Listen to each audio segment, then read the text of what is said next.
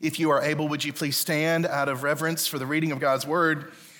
It comes to us from the Gospel of Luke, chapter 24, verse 13 and forward, a post-resurrection account. It's a little lengthy, but turn on your imaginations and experience this powerful story.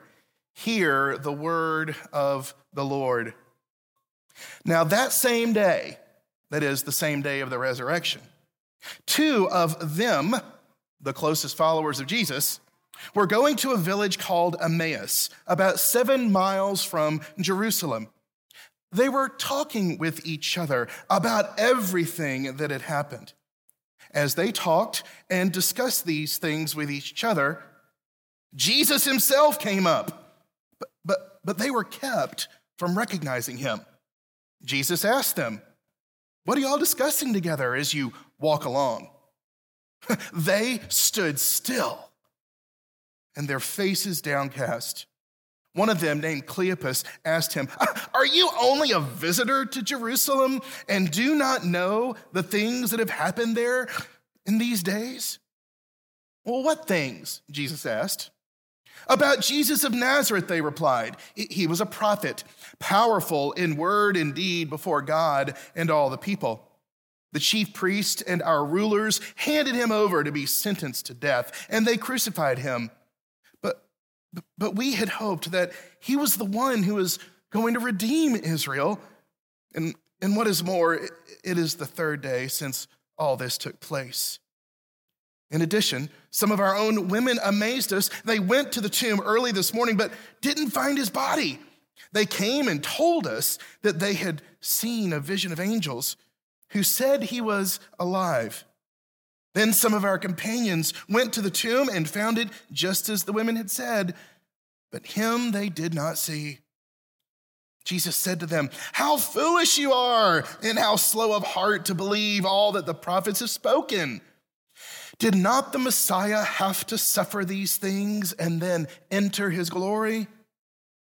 And beginning with Moses and the prophets, Jesus explained to them what was said in all the scriptures concerning himself. As they approached the village to which they were going, Jesus acted as if he were going further, but they urged him strongly, "Stay with us, for it is nearly evening. The day is almost over." So he went to stay with them. When he was at the table with them, he took bread, gave thanks, broke it, and began to give it to them. Then their eyes were opened, and they recognized him, and he disappeared from their sight. They asked each other, "Were not our hearts burning within us while he talked with us on the road and opened the scriptures to us?" Then they got up and returned at once to Jerusalem. There they found the 11 and those with them assembled together and saying, "It is true, the Lord has risen and has appeared to Simon." Then the two told what had happened on the way and how Jesus was recognized by them when he broke the bread. And while they were still talking about this, Jesus himself stood among them and said to them, "Peace be with you." This is the word of the Lord. Thanks be to God. Please be seated. Now, pandemic's been heavy.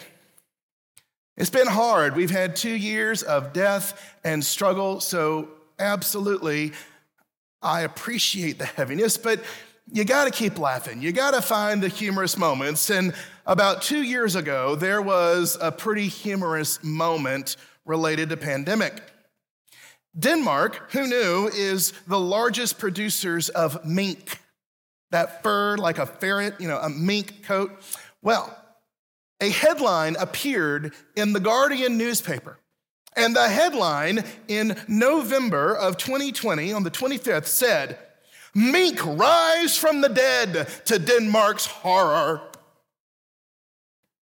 Mink rise from the dead to Denmark's horror. Journalist John Henley writes, "Dead mink were rising from their graves in Denmark after a very rushed eradication of mink over fears of a coronavirus mutation that led thousands of them to be slaughtered and buried in shallow pits. Apparently, there was some concern that the mink were carrying the disease, and so we got to get rid of them. 17 million mink were killed. And then whoever was in charge of the burying didn't do such a great job, only put them a few feet under, and who knew, when bodies decompose, the gases brought them up and out of the ground. The leader of the Danish Water Board, a woman named Susan Munster, said, "It seems like no one really knows the consequences of this. I must confess, I find it worrying." Someone put on Twitter, "Run, the mink are coming for you." All over the internet, there were hashtags zombie mink and zombie mink apocalypse. Gotta find the humor, right? Well, that journalist, those tweeters, is that right? Those tweeters, I guess, they knew what they were doing. Oh, they knew headlines, those kind of hashtags. It gets your attention. It makes you stop. It makes you think, okay, what's going on here? Anthropologists say that every human culture has this weird relationship with death and dead people, a sort of fascination, an expectation that the dead might arise. And is that a good thing or is that a bad thing? It's a bad thing if the zombies are on the way to get us. Now, most of you perhaps are Christ followers. You've confessed faith in the Lord. And maybe if you're not quite there yet, growing up in Western culture, Easter is very well known. This Christian belief that Jesus rose from the dead. And a lot of us, Easter in, Easter out, we focus on our seersucker more so than the risen Lord. And Easter can become a little rote. The resurrection can kind of lose the shock and the awe of the moment. We get very comfortable with a risen Jesus. And look at these two travelers to Emmaus. The text says that they literally stood still. They stopped walking. They were so shocked that this unbeknownst person hadn't heard the news. I think about after 9/11 happened. Or maybe you were there when JFK was assassinated. Not there, but living. And in those immediate 24, 48, 72 hours, that's all you talk about. At the water cooler, when you meet new people, that is such a dramatic, shock and awe kind of event. That's all folks can talk about. And so these two travelers are surprised, but also recognize what sort of word and rumor or truth had swept through Jerusalem. If everybody was talking about it to the degree that these two stop and wonder, where have you been? Their gospel sharing later when they're in the room with the disciples, and I'm sure for the rest of their life, never lost that shock and that awe. Their gospel sharing forever was touched and different. Now, I am very intentionally using that phrase, gospel sharing. Say it with me. Gospel sharing. That was horrible. Say it again. Gospel sharing. Y'all did great, Christ School kids. The rest of them, Gospel sharing. Now, you've heard us up here talk about how, as a church, for the last 4 years, we're moving from a ministry model, an attractional ministry model, to a missional model. We're moving from this approach to where bring them here, bring them here, bring them here, to now equipping you to be out there. And in order for that to succeed, we have to double down on gospel sharing. We have to double down on discipleship, being equipped and ready. The 5 building blocks of what any Christ follower should know and go after, which our session is really focusing on, are the biblical narrative, gotta know the story, identity and idolatry, that we've got an identity in Christ and we get distracted a lot by idols, giftedness, missional living in our families, neighborhoods, and vocation, and then 5th, gospel sharing. But the problem is, we're Presbyterians. And we're not so known in the Christian world for our great gospel sharing, right? Oh, we've got great universities. You see the books in my office, but sharing our faith is something with which we struggle. We're not so good at gospel sharing. But what I want to do is pull a little WWJD. Remember the bracelets? What would Jesus do, right? So let's look at this text, and I want to tell you, flashing lights, the 5 methods for gospel sharing. Are you ready? Get your pens out, get your Bibles, and I want you to write down these. Number 1, engage with open curiosity. The first of the 5 methods for gospel sharing. Engage with curiosity. In verse 17, Jesus says, oh, what you talking about? He's hungry. He's curious. Verse 19, well, what things? Come on, people. We know he knows. But he's asking and opening up with curiosity. Number 2, leave room for others to share. Leave room. I struggle with this one because I think I know all the answers. Jesus leaves room. And what does he learn? He learns that they thought at this point Jesus was just a prophet and not Messiah. Look there in verse 19, where they acknowledge, yeah, he was a prophet. The Old Testament's full of them. Israel expected prophets to come along every so often, but there would only be one Messiah. And they say there in verse 21, but he did not redeem Israel. That's what Meshua, the Savior, was to do, is to bring redemption to Israel. By leaving room for others to share, they also learned that they called the women our women, meaning in our social circle, and that they came to us. So we realized these 2 travelers, not the disciples, but they were on the inner circle, in the room perhaps when the Lord's Supper was taking place. They're certainly in the room later when Jesus shows back up. They're in the inner core. So they realize this is known because Jesus gives them room to share. Number 3, if number 1 is engage with curiosity, number 2, leave room for others to share, number 3 is to call people foolish and dumb.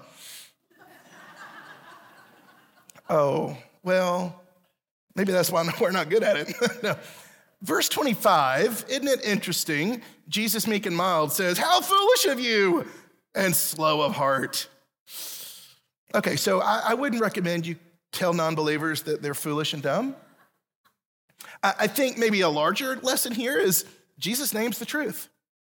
Let's name it a little softer. He is Jesus, he can do it the way he wants to. But we hold back a lot of times, and maybe sometimes we just need to be willing and comfortable to name the truth. All right, the 5 methods for gospel sharing: engage with curiosity, leave room to share, name the truth. Number 4, you gotta know the greater story of God. Look what it says, how Jesus begins in verse 27 with Moses and the prophets, and explains to them all that was said about himself. Man, I wish I had that talk. Wouldn't that be a great pamphlet? Something to study. Which verses did he pick out and dwell on? I mean, it says all, so that's a long conversation. There are dozens and dozens and dozens. If you're on our link through the QR code, you'll find discussion questions about today's sermon. I've included a link that goes to a website, and you can see the dozens and dozens and dozens of Old Testament passages and their New Testament fulfillment. Here, I'll give you a few. Isaiah 9, verses 1 and 2, that the Messiah would appear in Galilee and be a light to the Gentiles. It happens in Matthew 4 and Luke 2. Isaiah 53 talks about the Messiah being rejected. We see it articulated in Matthew 27 and more. Psalm 22:6, the Messiah would be despised, comes about in Luke 23. Zechariah 9:9, the Messiah would enter Jerusalem riding a donkey, and it comes to fulfillment in Matthew 21. Tim Keller says one of the greatest helps for a non-believer is to help them see how the Old Testament connects and relates to the New, because it flies in the face of that cultural lie that Christianity has co-opted Judaism or twisted it and messed it up. No, they are deeply intertwined, as we are a continuation of Israel. So the 5th and final, friends, don't worry, I won't leave you hanging, methods for gospel sharing: engage with curiosity, leave room for others, name the truth, know the greater story of God. And number 5, Tanner Fox's favorite, feasting together. Having a meal. enjoying life as you enjoy ambrosia, a big fat filet. Y'all are thinking, let me out of here to lunch. Feasting. Isn't it true that all of our big holidays rally around a meal? Because there's just something about the table where people will drop their guard a little bit more, hopefully. You've got the space to share your story, the space to get to know one another and be known. I love this. It's kind of funny to me in verse 30. They sit down, and what happens? Jesus took the bread. Well, that's a little presumptuous. Jesus. Usually your host would start, right? Well, Jesus just picks the sucker right up, and then he breaks it, and boom, they recognize him. Now, I wonder, did they recognize him because they were in the room during the Last Supper just a few days before this, and when he does this motion, that image mentally just comes back and they realize? Or maybe he turns his hands and they saw the scars where the nails had been and go, feasting together, friends. Okay, so you've got the 5 methods to gospel sharing. As a woman writes, her name is, where is that? Rebecca Pippert says, Christians and non-Christians have something in common. They're both uptight when it comes to evangelism. Because, thanks for the method case, but we're not going to do that. I mean, let's be honest, right? Most of us in this room, or at least within the sound of my voice, there's a few stars of those of you out there. I know who you are. But on the whole, gospel sharing, I mean, there's very few people that are curious anymore. The internet's made us all experts, right? And leaving room for somebody else to, I've already got it ready to fire, and so I don't need to leave much room. Naming the truth? Well, such a divided, split world. Everybody's got their own truth now, and it just goes back and forth. And frankly, we're so scared of political correctness and cancel culture. I'm not going there.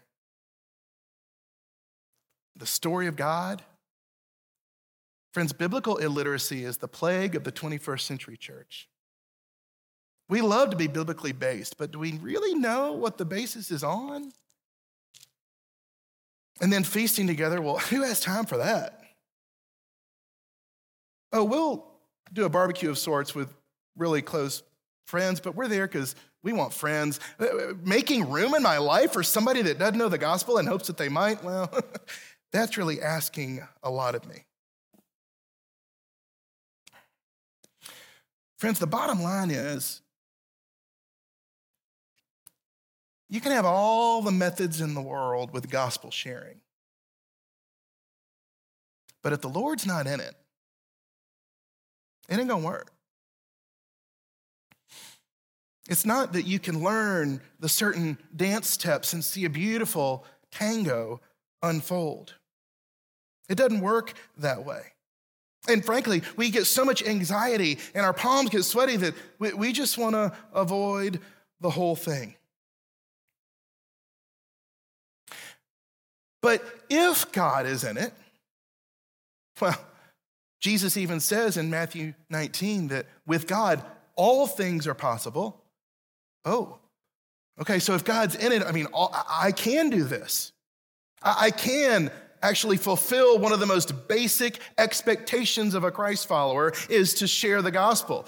If I'm a Christian and I'm just going to sit on it, well, then I'm not really being all in who God needs and wants me to be, because he's on a mission of redemption and restoration, and I don't want to get left behind as that mission marches forward. So if it's a divine encounter, gospel sharing is a divine initiative and experience.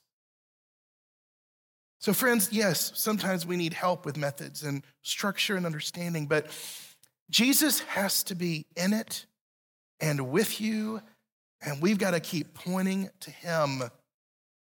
Gospel sharing works when it's in him and with him and pointing to him. Gospel sharing works when it's in him, with him, and pointing to him. Let's see how the text helps us in this. In Acts 17:28, Paul says, "For in him," that's in Jesus, "we live and move and have our being."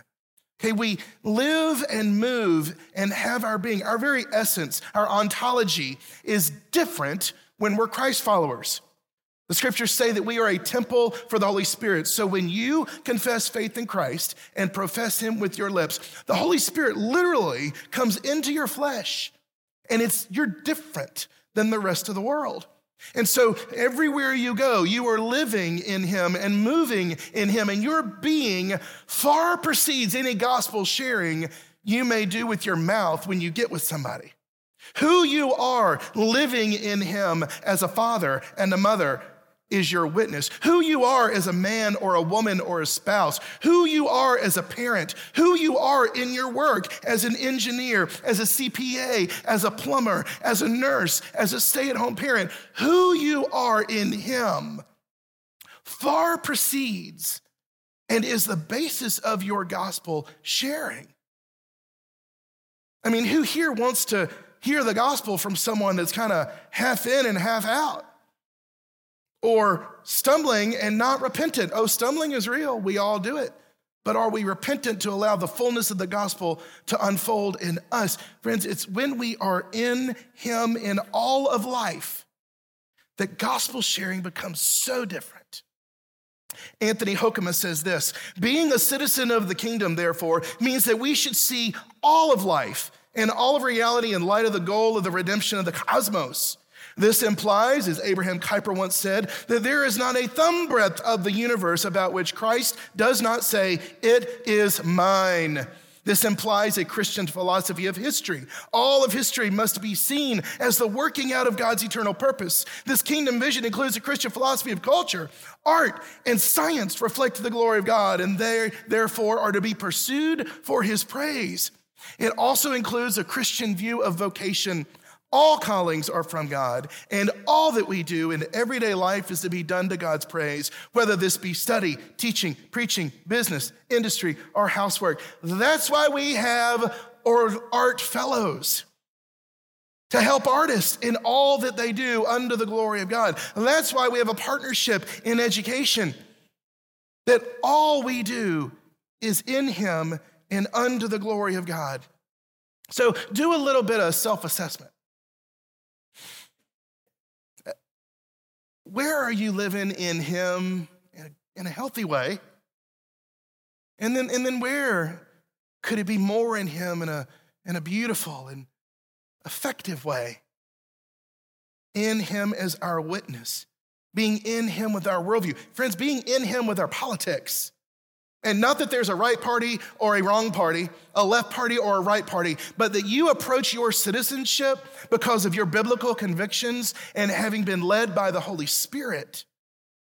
That we are in him in our marriages, in our parenting, in our family lives, our vocations.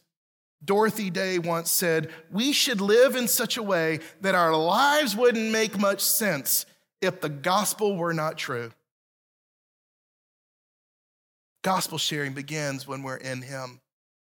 Second, with him. If we are with him. Now notice where they recognize Jesus. It's when they're with him, sure along this journey, but like I said, at the table. Such a beautiful moment of hospitality, of when we make the room for relationship and conversation and are able to do that gospel sharing. But remember now, we're not worried about methods. I want to turn this equation around, and what does our dining and feasting with God look like? Not when we're with the non-believer over a meal, but are you and I regularly feasting with the Lord in such a way that he is filling us? Feasting with the Lord in regular patterns daily, several times a week, where we take the phone and turn it off, where we say, friends and family, I love you, I need some space, where we say, work life, the to-do list can wait, and we build an intimacy with the Father. Because friends, when you have that, gospel sharing so easy. You've got so much to talk about. The Lord taught me this, and he's taught me that, and he's shown me this. It is a natural, authentic reflection on who and what you are doing because you're with him. About 18 months ago, I went on my first solitude retreat. I got to do another one this past February. And I rekindled an intimacy with God that I had long forgotten and gotten away from. And to have that regular time, to be in his presence, to, as Brett Allen likes to say, crawl up in the lap of the Father and to be reminded, I love you. You are a child of God, whatever they may say.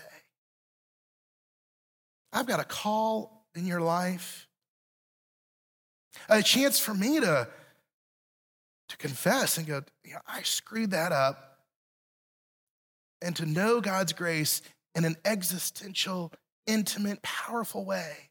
Because friends, when we are with him, gospel sharing is secondhand and so very easy.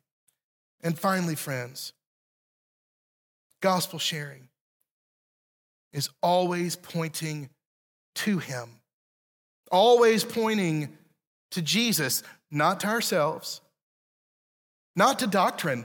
Hey, we need doctrine, but pointing to him. Now, you might think, well, Case, is kind of obvious, right? Gospel, good news. The good news is about Jesus coming for our sin. But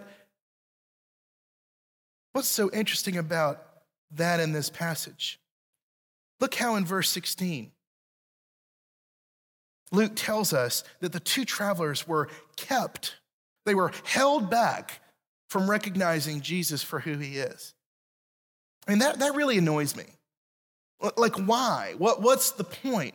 There's two other post-resurrection moments where Jesus is incognito and unrecognized. It doesn't necessarily say in those that they were kept, they were held back. Well, maybe it's as Leon Morris writes, perhaps Luke wants us to gather that we cannot see the risen Christ, although he be walking with us, unless he wills to disclose himself. Friends, all we have to do is point to Jesus and let God do the awakening. Let God do the converting. Our gospel sharing is not about us arguing and debating in an nth degree or shaming or guilting. But our gospel sharing is to point to Jesus in love and let God do the rest. He is the one that does the converting. We are to point to Jesus. I close with a story in my life of a good buddy in college who came to know the Lord. God used me in a very interesting way, and I don't share this to point to me, but to demonstrate how pointing to Jesus. So one day my friend says to me, Case, how do I be saved? How do I get saved? What does being saved mean? I thought, oh my goodness, how often do you get asked that question? Wouldn't it be great if non-believers asked you that all the time? Home run.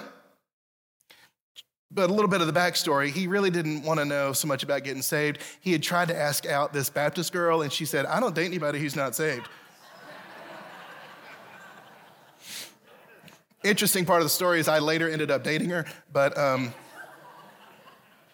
yeah, they never did, but I got to go with it with a girl. But forget that. So I try to share the gospel with him, and he's interested, he's curious, question. We had already had a pretty good friendship. It only went deeper, and it was coming up to a Promise Keepers weekend. You may remember the men's ministry that would fill stadiums with men to be discipled and inspired. And I committed to fast and pray for his salvation over those 3 days. And the guys I was with, I invited them to do the same. And my friend came to the point and confessed faith in Christ.